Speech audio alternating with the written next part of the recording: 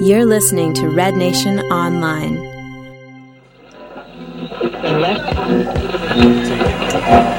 Towards the top of the box, Altidore wide open in Winnacle. It is hit with a ton of power. And Josie Altidore, pounding his fist in the air here after being denied off the head, has just scored an amazing goal for Toronto FC. It is all tied up at 1 here.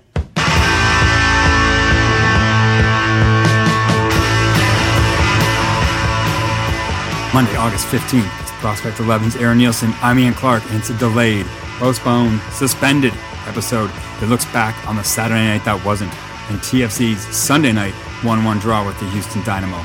We try to put the lackluster result in perspective against the 4-game winning streak and what's ahead. Ask ourselves, are TFC getting or deserve respect yet in Toronto? And we begin our countdown to the final matches of the 4th round of World Cup qualifying and Canada's key players. All that and more on the next 45 minutes on Eastside Stand Up.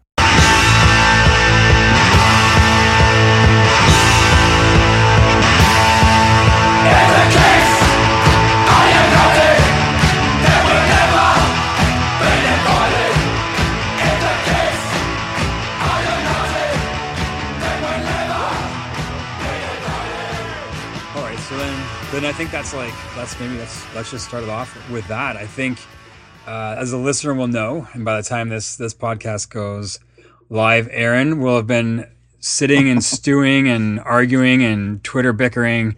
It's already been all over the place today. It started in some cases last night, looking at a 1-1 draw with the Houston Dynamo, and I think there's a lot of different ways to look at that result, a lot of different ways to unpackage the way that game kind of played out, starting with, you and I both sat at Football Factory on Saturday night.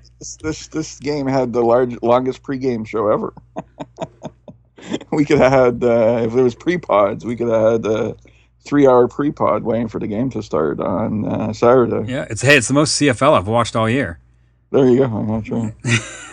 Well, that was funny when I walked in because I think both of you and I have our summer attire, so we look a bit different than we do mid-season. Yeah. I guess it sort of is mid-season. But and so then I walk into the bar, and first we're at Football Factory, and I walk in, and first I can't see you.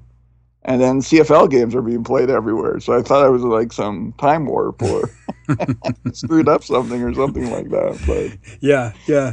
And I think that's one of the starting points for me when I'm talking about this game was that no one knew what was going to happen on Saturday night. Was that game going to be played in Toronto anyways at 1 a.m. or at Houston at 11 p.m.? Was it going to be played? We've had games obviously here. I think the Dallas game comes to mind where they played it the following morning. And as we found out, this game was scheduled for Sunday night at 9 p.m. And, part of me thinks, Aaron, and I know you have a side or a way to look at, a 1-1 draw away to Houston. But, for me, the starting point is obviously that a team prepares and is mentally and physically ready to play a game on a Saturday night. Now they have to play on a Sunday night. And then the other thing as well is that, you're going into Houston, which is in August or July, probably one of the worst places to play in the league. And that's, I think, the starting point for me, not trying not to make excuses or be an apologist, but maybe more to look at maybe a reason why this game didn't unfold the way that we thought it would. Well, I think there's an added story to this game because of the attention the team was getting prior to this game, because they were on this winning streak, and then there was some media rattling that this team is not getting enough respect and this team is not getting enough interest. And, I thought when we went to the game or went to Football Factory on Saturday, I don't know, there might have been 20, 30 people in the bar who were there to watch the game, I guess. So there's some interest, I guess, and I guess there's more interest than usually at this time of year because this is usually the least important games, I guess, of the season. It was sort of anticlimactic because not only, last night you had, the game being moved, and then last night you had the Usain Bolt race, so I think most people were watching that. It was a difficult game to get on television or to get some sort of stream on. And, and then the video I did catch of the game, there looked like there was like 100 people in the crowd and one trumpet guy, but then 100 other people in the crowd in Houston, right? Yeah. So it was kind of like get out of Dodge kind of thing. And in that sense, a 1-1 draw away, a point away. You're supposed to win your home games. You're supposed to draw your away games. It's not that bad. I think when we break down the game and the fact that they had an advantage for 45 minutes, that's the greater issue, right? If they left the game 1-1, I don't know if you wrote a preview to the game and you predicted a score. I think Houston, I've always thought Houston was a weak team in the West. So in some sense, if you're a good team, you should be beating them.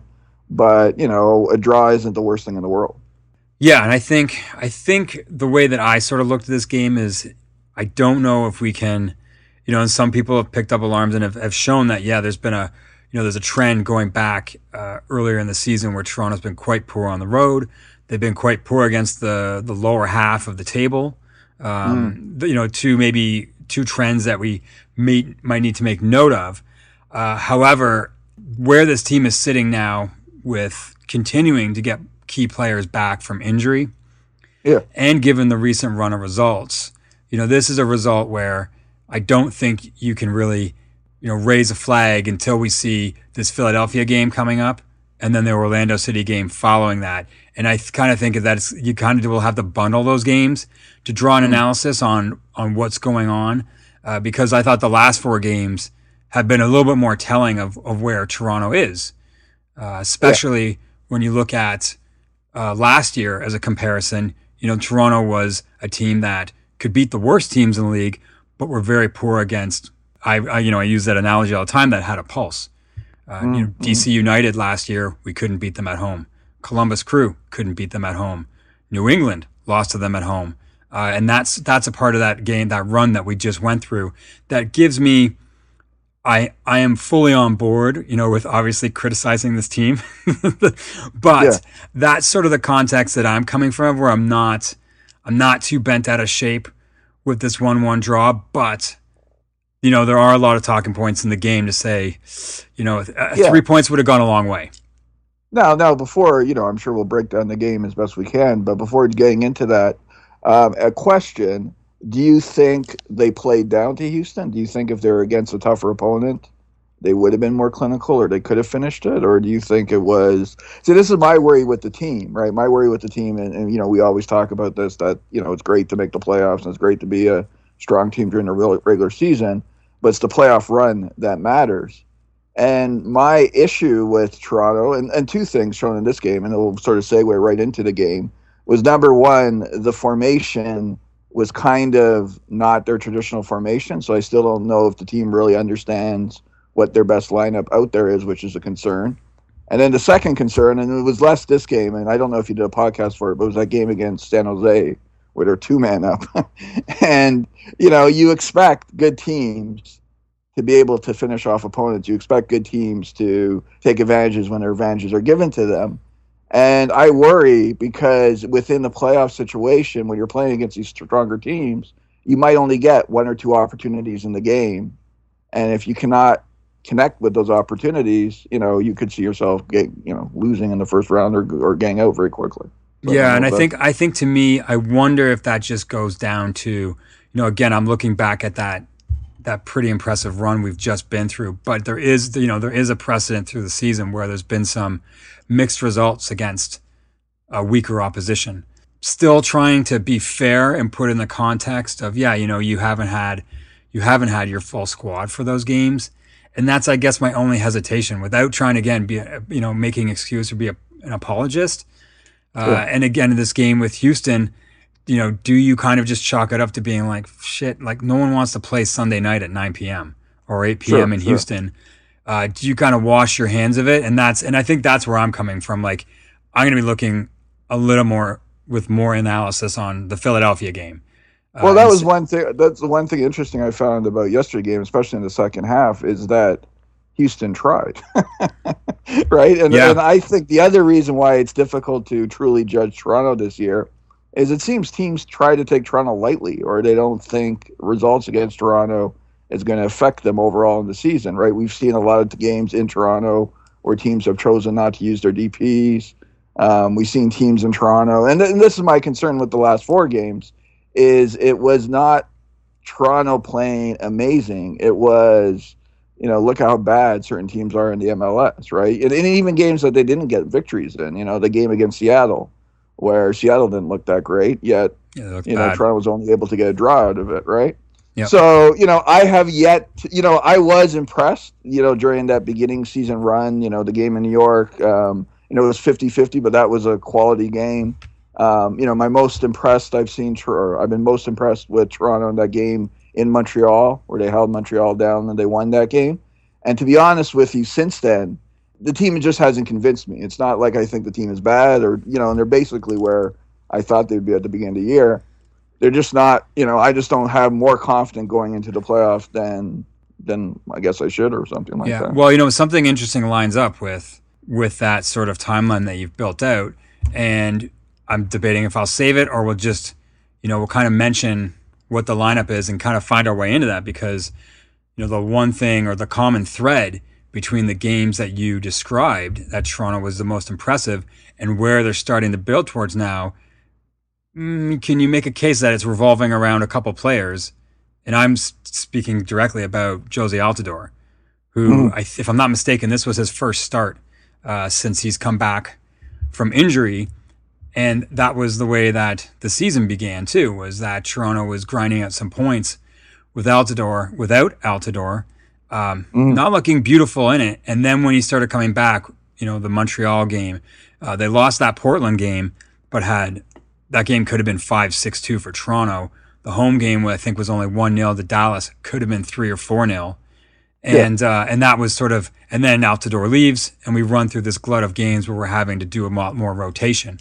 And here we are again, this team in a game against Houston where, that's the story of the game. Toronto starts off poorly, giving up that goal to Christian Maidana, but it wasn't that much longer before things started to click a little bit for Toronto.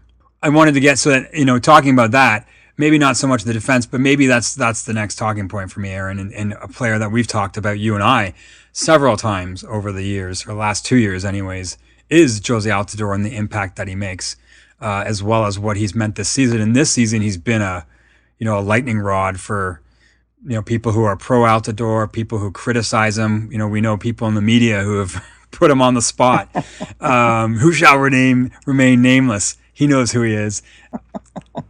And it's like, and then of course there was a discussion at one point where people were saying, oh, maybe we just let Jordan Hamilton keep playing at forward, which I thought was maybe a bit of a strange proposition. Yeah. But, that's where we are right now. And of course, as I said, Altidore got the start tonight. And in a lot of ways, he cleared a ball off the line. He had an impressive header to set up the corner for the opening goal for Toronto, or the tying goal that it ended up being. And then his tying goal was beautiful. He's a somewhat a controversial figure because in earlier in the season and in this game like this, you say to yourself, shit, the guy should have had 2 or 3 goals easy. And I guess that's in some ways a bit of an unfair criticism, but that's sometimes when you look at it when we were talking about a 1-1 draw and the difference between Toronto coming out of the game 2 or 3-1. Yeah, well, in the second half, you had the shot that went off the post, right? Mm-hmm. And in the position he's in, you could argue that he should have, nailed that opposed to hitting it off the post. But you could also say it was unlucky that he did hit the post. Again, I think with Altidore, Altidore is what Altidore is kind of thing, right? And so, any issues that I've had with people either being critical of Altidore or bigging him up too much is over expectation than what he is, right? And I think, to be honest with you, in terms of if he's healthy and Giovinco's healthy and Bradley's healthy, he does very well as the non-centerpiece, but the guy who can, make an impact at any point of the game kind of thing, right? He's always going to be a frustrating player because you look at his size and what he's capable of doing, and you think that he should be, a prominent player, the most dominant player kind of thing. But I guess by this point of his career, he's not going to be that. So you kind of try to get the best what you can out of him. And that's sort of what I would say. And it's like I'm repeating myself from the start of the podcast, but I'm still, holding on to that, once we can see that Johnson's nearing full fitness. And when we have that in quotes, ideal starting 11. And then one thing to add to this game too, with the result that we didn't mention off the top was that Toronto did have to deal with 2 injuries in the first half. That may have factored into the way that second half played out. But, on the flip side, not trying to make excuses, that, there are options available to Toronto with 1 substitution left, or in the whatever, the 25 minutes or so that Altidore was still on the pitch, that something still could have been created to, seal this game. But in a funny comment at the beginning of the game, because I couldn't get a visual stream of the game, so I was following the game through a sort of minute by minute commentary, and all of a sudden you see 2 defenders come off, and you're wondering, the first thing is because of the early goal, you're wondering, is Vanny gone nuts and took guys off just for punishment, just to say, I made a mistake here, I gotta fix this.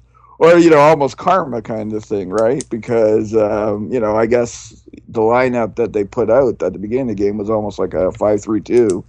But then, when Chapman came in, I guess that would have changed that sort of formation. So, but yeah, I don't know. Like, have we heard anything? Or is the injury serious, or are they? No, I haven't. I actually haven't followed him. I mean, Mark Bloom is a player we obviously know that has had long-term injury issues. So that's probably a concern right there. And I kind of feel bad for the guy because, there's been some criticism around Bloom, but I've always thought he was a serviceable, MLS level right back. Yeah, I agree. And we've seen him be able to sort of like push down the wing and cross some balls in and get some penetrating runs. So for him to kind of have that happen again early in a game, that's a shame. But, on the flip side, when Justin Morrow goes out, I'm always there to cheer on Ashton Morgan whatever minutes he can get. It's funny because I don't know if he had a great game, defensively and all that because I didn't get to watch the whole thing, but I did see he did. I think on the goal where Altidore hit the post, didn't he do one of his classic crosses? He did, and there you go, which we've been selling, or at least both of us been selling the last 2 or 3 years, right? And that. Who on the team do you trust to be capable of doing that, right? I guess it does show a bit of the depth on the team now, and I think that's a good thing that we do have possible substitutions that can come in and hopefully help, out when they need to.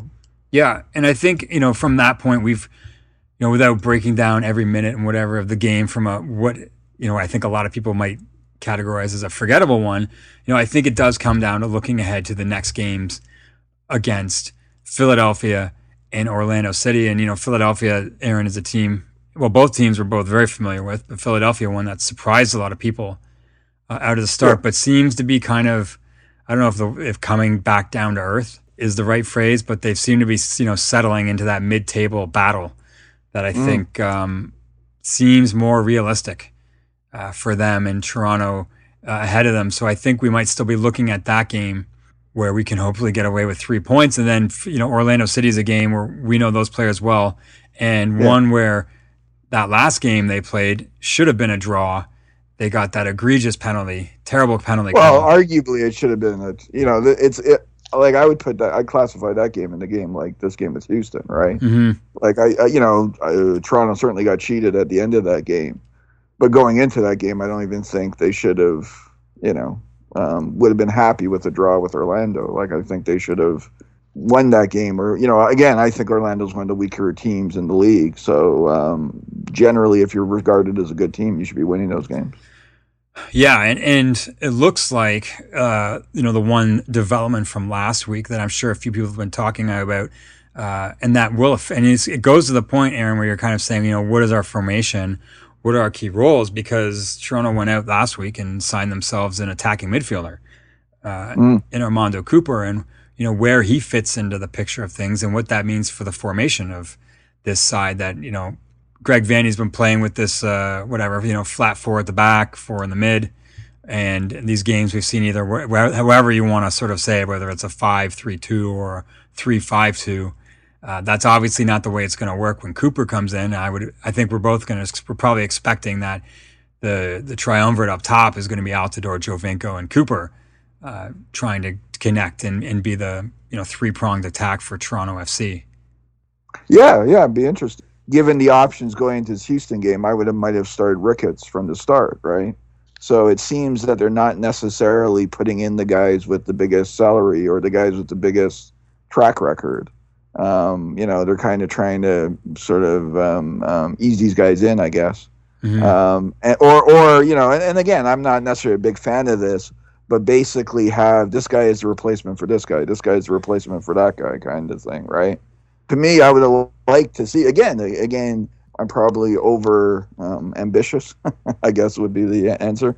But, in a game against Houston, especially on a Sunday night, maybe it is a game that you go for it offensively and see what happens, right? And maybe start the three up front with Ricketts as one of the three up front and see what happens kind of thing, right? Yeah.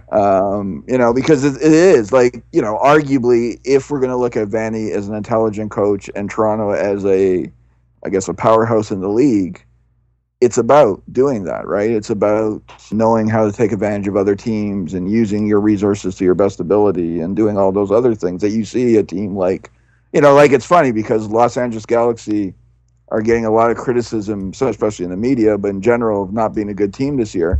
But they've only lost 3 games all year. Right. Right. Yeah. So, or Red Bulls, Red Bulls were regarded as a complete loss. And I now think they're probably the strongest team in the East.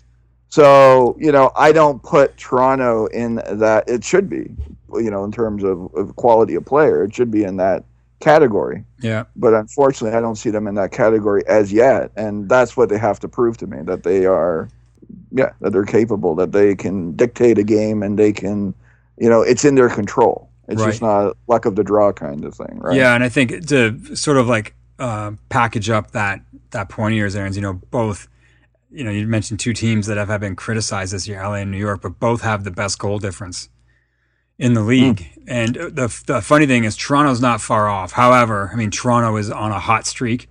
So it's going to be tough to say if they can maintain that, whereas LA and New York, I think, have been a little more, their results have been spread out through the year. Obviously New York got off to a poor start, but I think have sort of like flattened out through the summer, whereas in LA, hasn't been killing everyone, but like you said, they haven't lost. And the only other team in the league it's sitting with 3 losses is Colorado, who've been one of the stories of the year, but who can't seem to score very often. So that's where that puts them. And I think, Aaron, that's, there was one thing that you and I were talking about when we were watching the game, and I think another topic from last week that we would have talked about on Saturday night, but here we are on Monday night, and that's sort of where Toronto's sitting in the league, where they're at, and there's this whole conversation about how come we're not getting any respect, or how come Toronto's not getting respect in the city of Toronto. Sure, and it's interesting because it was a good segue because I was going to bring up that, I was going to try to bring up that topic as well.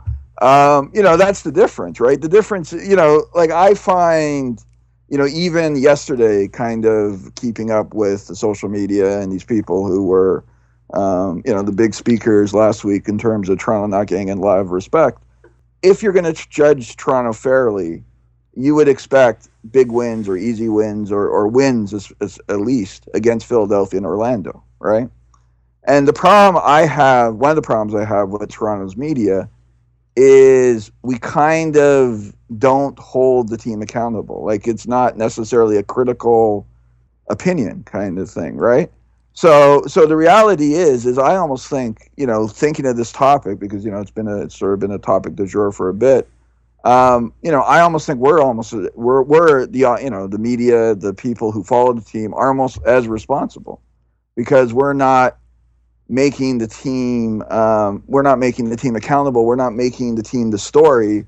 We're just saying, oh, well, it's a game against Houston. We got a point. Who cares? That's good. Right? It's not, like we're making like, oh, it's just another game kind of thing. Right.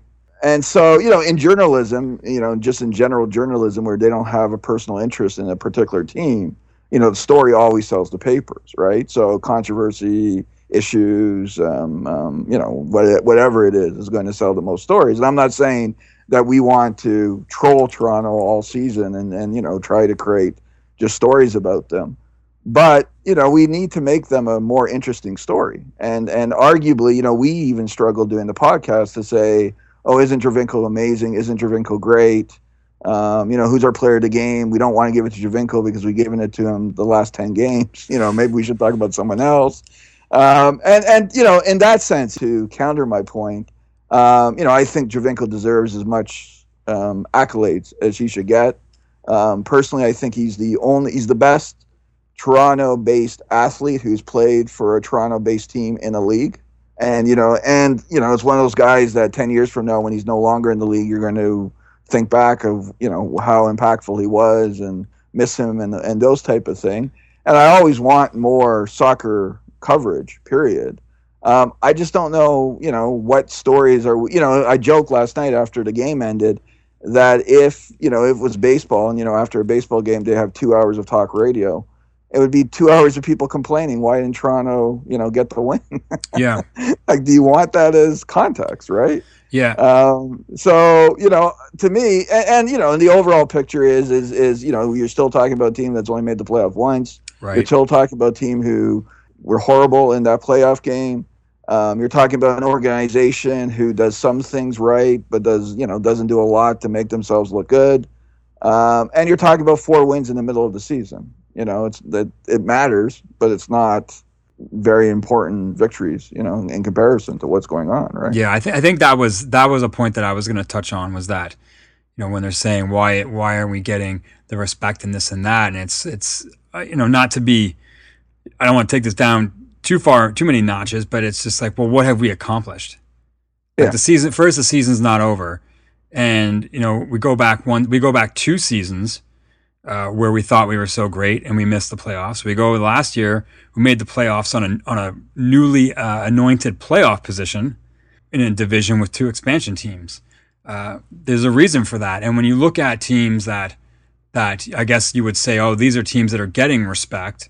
Well, you look, and I'm not counting I don't respect the Leafs, but I'm saying teams that are always in the news. I mean, you look at the Raptors this year, as well as the Jays. Well, I mean, the Jays were in the had a great playoff run, and the Raptors the season before, there was something that was percolating, right? It wasn't just a 1-season thing with those teams, and that's where I'm at with Toronto. Is that if we win a home playoff game this year, and they come out next year looking like this, this team is still together. Some of these players are coming along, and we're still seeing this. I think Toronto's going to be more the chatter of the town than it is right now, and I think that's the difference for me. And you're right, like you said. Yeah, like generally, historically, Toronto is this is going to be in trouble, but Toronto's a poor sports city anyway, right? Like, we cheer for winners and we cheer for teams if they're important or they're a story, but we don't, with an asterisk beside that, obviously. Yeah.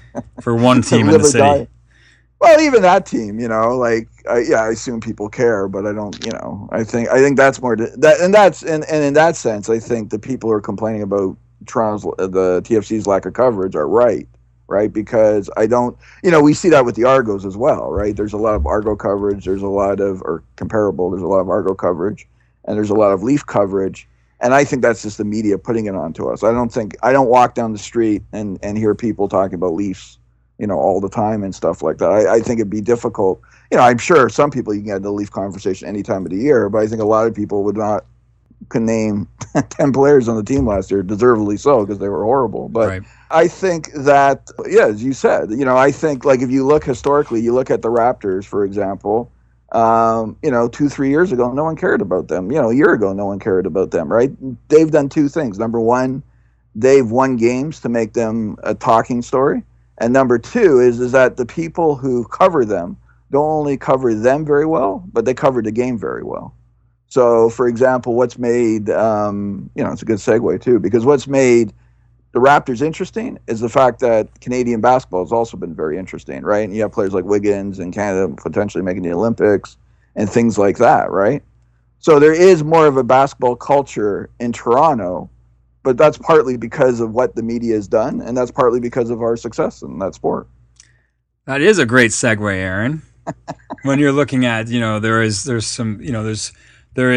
some regards there are baseball stories for Canada as well, and there's some really great basketball ones as well, and that kind of lines up with those teams doing as well as they had. Well, soccer in Canada, we're coming up on, and this is sort of the segue where that we looked at the games against. It's going to be a game against Philadelphia, Orlando, and then we're hosting Montreal in a big game. But then there's a break, and of course that break is coming up with Canada going to Honduras and then hosting El Salvador. And this is it. Like, this is all the chips are on the table for Canada. And, that's probably part of this reason. We know when the people in the media in the city are saying, why isn't Tromsø getting the respect? And it's, you're kind of like Canada. It's almost like, basketball was maybe 10 years ago. I hope that's not a terrible analogy, but it's just that where you can see that there's some young players coming up that are going to start to be really exciting. Is Kyle Lyron the last guy that's going to do it? Probably not. Like, he might be an equivalent of a, Jamal McGlure or something like that in the grand scheme of the next decade or two. The first guy to really, break out as a top rookie in the league. And he's someone that everyone's excited about, but there's a lot of other really young guys that you're seeing that are, in that U17 realm up to the U20s that you've got your fingers crossed. And when those guys start coming through, I think people are going to start getting really excited. And we look at some of these guys. I think the talking point we wanted to get into, Aaron, was these Canadian players that are playing in MLS right now.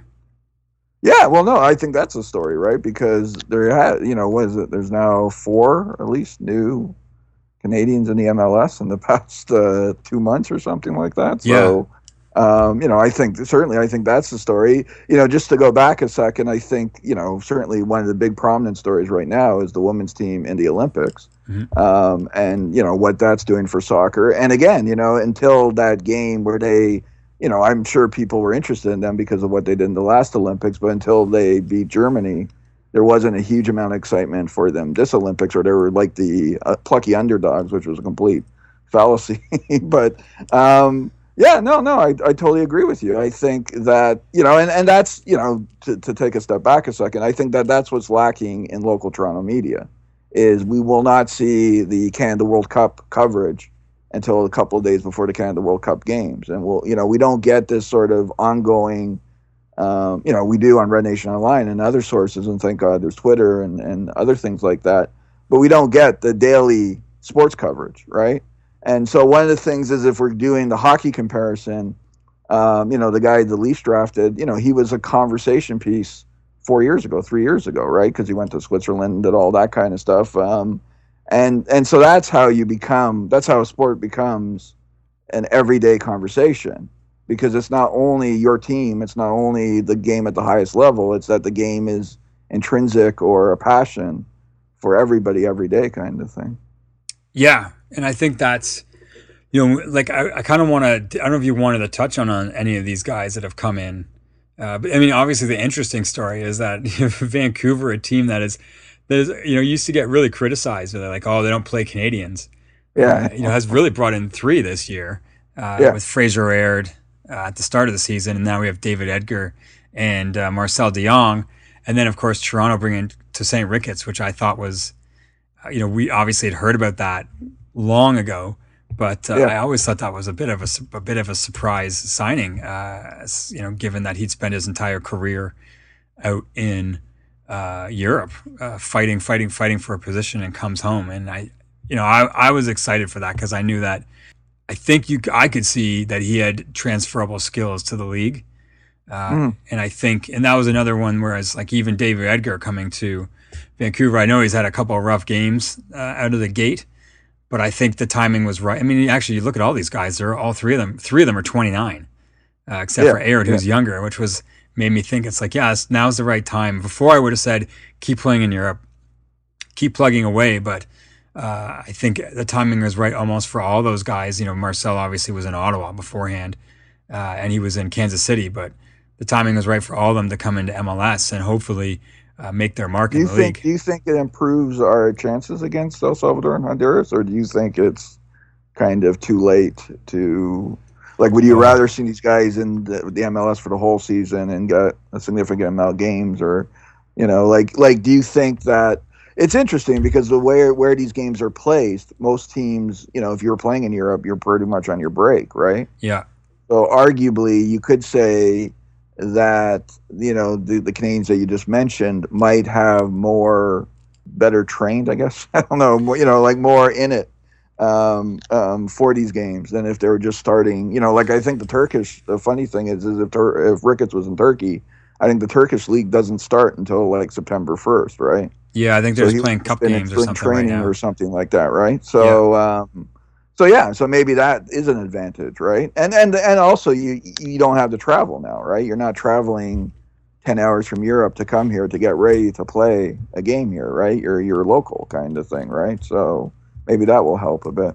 Yeah, that was my first inclination, but of those players, the one that I feel like is probably, he obviously hasn't been getting tons of minutes with Fleur on the team, but David Edgar, I think is kind of the one who's probably could be the most influential, especially because defense is still a question for this team.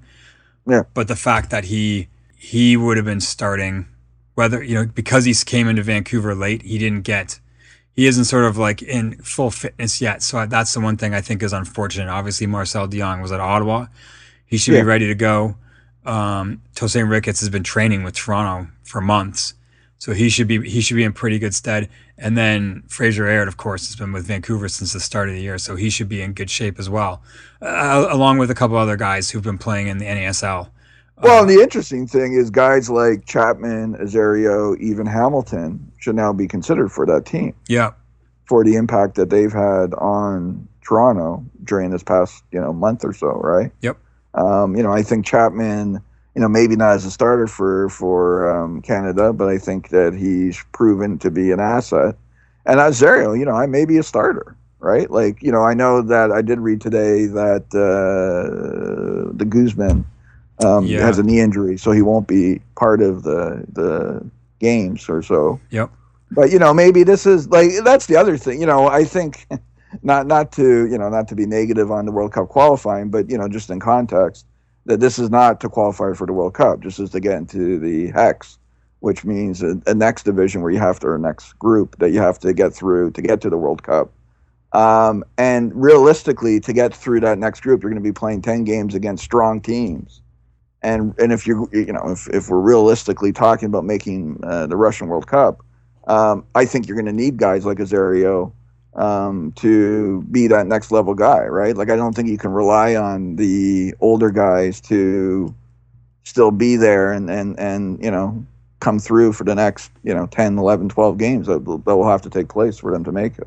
Yeah, and that's going to be. Yeah, and when you mention, well, I'm thinking of Honduras straight ahead.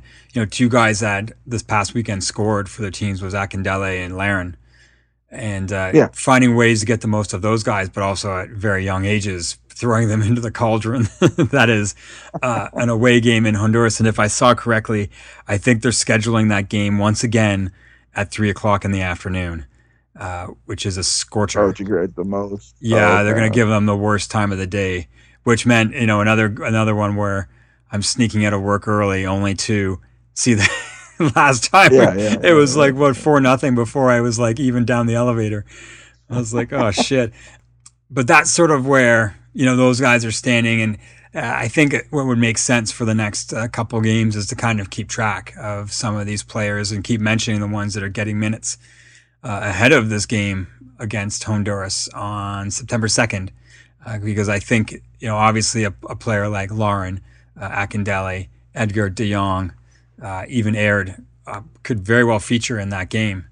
And in seeing where their teams are sitting, where they're playing, how many minutes, etc., it's going to be important, for their mental, for their confidence. And even though I'm thinking of Will Johnson coming back from injury, hopefully he gets at least one or two games for Toronto FC. He looked like he was on the sheet for this game against Houston. So if he can get some minutes in before that would be huge for Canada. Yeah, and not to be overly, not to turn this into the Canadian national team podcast, but I think it relates, right? I think just to give context, if Canada struggles in these last two games, doesn't make the Hex, the overall feeling of Canadian soccer is going to be fairly much on the down point. And I think that might reflect, our hope for the MLS teams as well.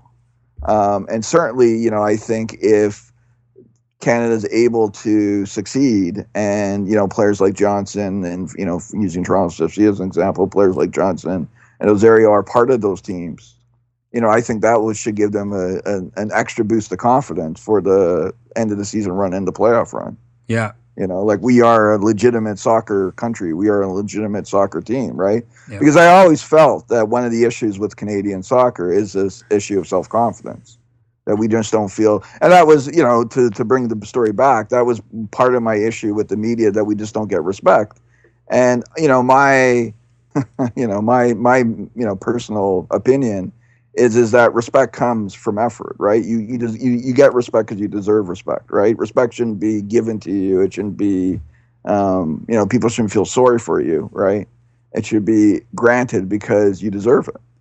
And I think in terms, just to speak back, I think in terms of Toronto not getting proper coverage, is I don't really think people understand, what Giovinco is capable of doing. So I think it's difficult for anybody to give him the proper respect that he deserves. And I think the rest of the team just needs to prove that they're good enough, to prove that they're worth watching, to prove that they're, the one example of that, I think Jonathan Osorio has certainly shown that. He's shown that with both his confidence on the field, but, even in interviews and things. His amazing halftime interviews. Yeah. Well, no, but he's kind of taken over the team, right? He's kind of said, and we talked about this, I think, in that game last year when they clinched it. We said this could be Jonathan Osorio's team, right? And then that story there, like, let's say hypothetically, 2 years, 3 years from now, Toronto FC is Jonathan Osorio's team, then it will be definitely a topic of story. It'll be a story talk. It'll be in the media all the time, right? Because he's very accessible. He'll be interviewed all the time. All this kind of stuff, right? Like, the irony is, and he has his critics and he has his fans. But, that was one of the things that De Rosero did when he was with Toronto, right? He was a spokesperson for the team. So the team seem to get a decent amount of coverage because he was, they would talk to him, right? Kind of thing, right? Yeah. So, well, that's we've circled around and tied everything up in a nice bow, so to speak. I think that's a good way. I'm going to wrap this up, Aaron, because we're sitting at a nice, tidy 45 minutes. Okay, and covered a lot of ground for a forgettable game against Houston. But as we've mentioned, looking ahead, we know who we have. We have Philadelphia next weekend, Orlando, and then Montreal, and that's rounding off the month of August. And that's, I think that will tell us a lot, because that's what's priming us for and how we get results, or how we look in those games. And because I think the most important thing that we've said for the last 2 or 3 years and realized with this league is that, it doesn't matter how you start, it doesn't matter how you do through most of the season. It's that if you can start getting momentum into September and October, you think of teams like New England a few years back, even Montreal to an extent last year. I mean, this was when they got hot around this time of year. Yeah, so if Toronto can get through this without peaking too soon, and use these results to show some kind of consistency, that's what I'm looking for through the end of the month. It'll be good to get guys playing consistent games as well, right? Like having Altidore and Bradley in the lineup with Giovinco for a number of games, I think will reflect how the team will play in the playoffs, because hopefully they're all healthy then as well. Yep. Okay, so Aaron, leaving at that, people can get you at Prospect11. On Twitter, as well as EMB Sports, and you have published a ton of good grief, an obscene amount of previews and. Yeah, I guess in terms of the pod and Red Nation Online and stuff like that, I think the upcoming, the interesting story is the start of college soccer, both in the States and in Canada.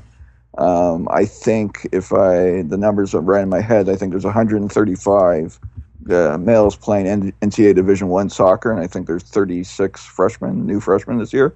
So that's very exciting, and it's interesting because there is players coming from all 3 of the academy programs into college soccer, from Toronto, Montreal, and Vancouver, and you hadn't seen that in the past. So that's very interesting. Yep. In terms of Canadian story and MLS story and all that kind of stuff, I think that's probably what you're going to find more interesting. And then I'm also doing a lot of, if you're a fan of soccer in general, I'm also doing a lot of European stuff and stuff like that. But it's very it's very next level. So it's not just EPL stuff. It's that goes down a dark hole. So right, you really have as it to usually does, right? Down a dark hole. All right, Aaron, and people know they can get me at Clark RNO and at Red Nation Online on Twitter, or email me at info or have your say at rednationonline.ca. Next weekend should be a good to go. We're going to juggle the game with Diaz McGregor 2 on Saturday night. So I'll probably get that game, watch that game, knock out a pod, and keep going along while I'll see how Toronto FC does. So we'll leave it there. And thanks a lot, Aaron, for joining me on a Monday night. Sure.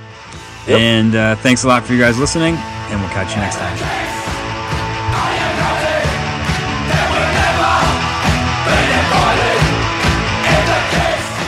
We want you to get involved. Reach out to us on Twitter at Red Nation Online, or by email at info or have your say at rednationonline.ca. Get in touch with us. Let us know how you thought the team did. Agree, disagree, it doesn't matter. Also, check out our other podcasts on Red Nation Online, From the Black Hole, Ours is the Fury, and our interview series. Thanks for listening, and we'll catch you guys next time.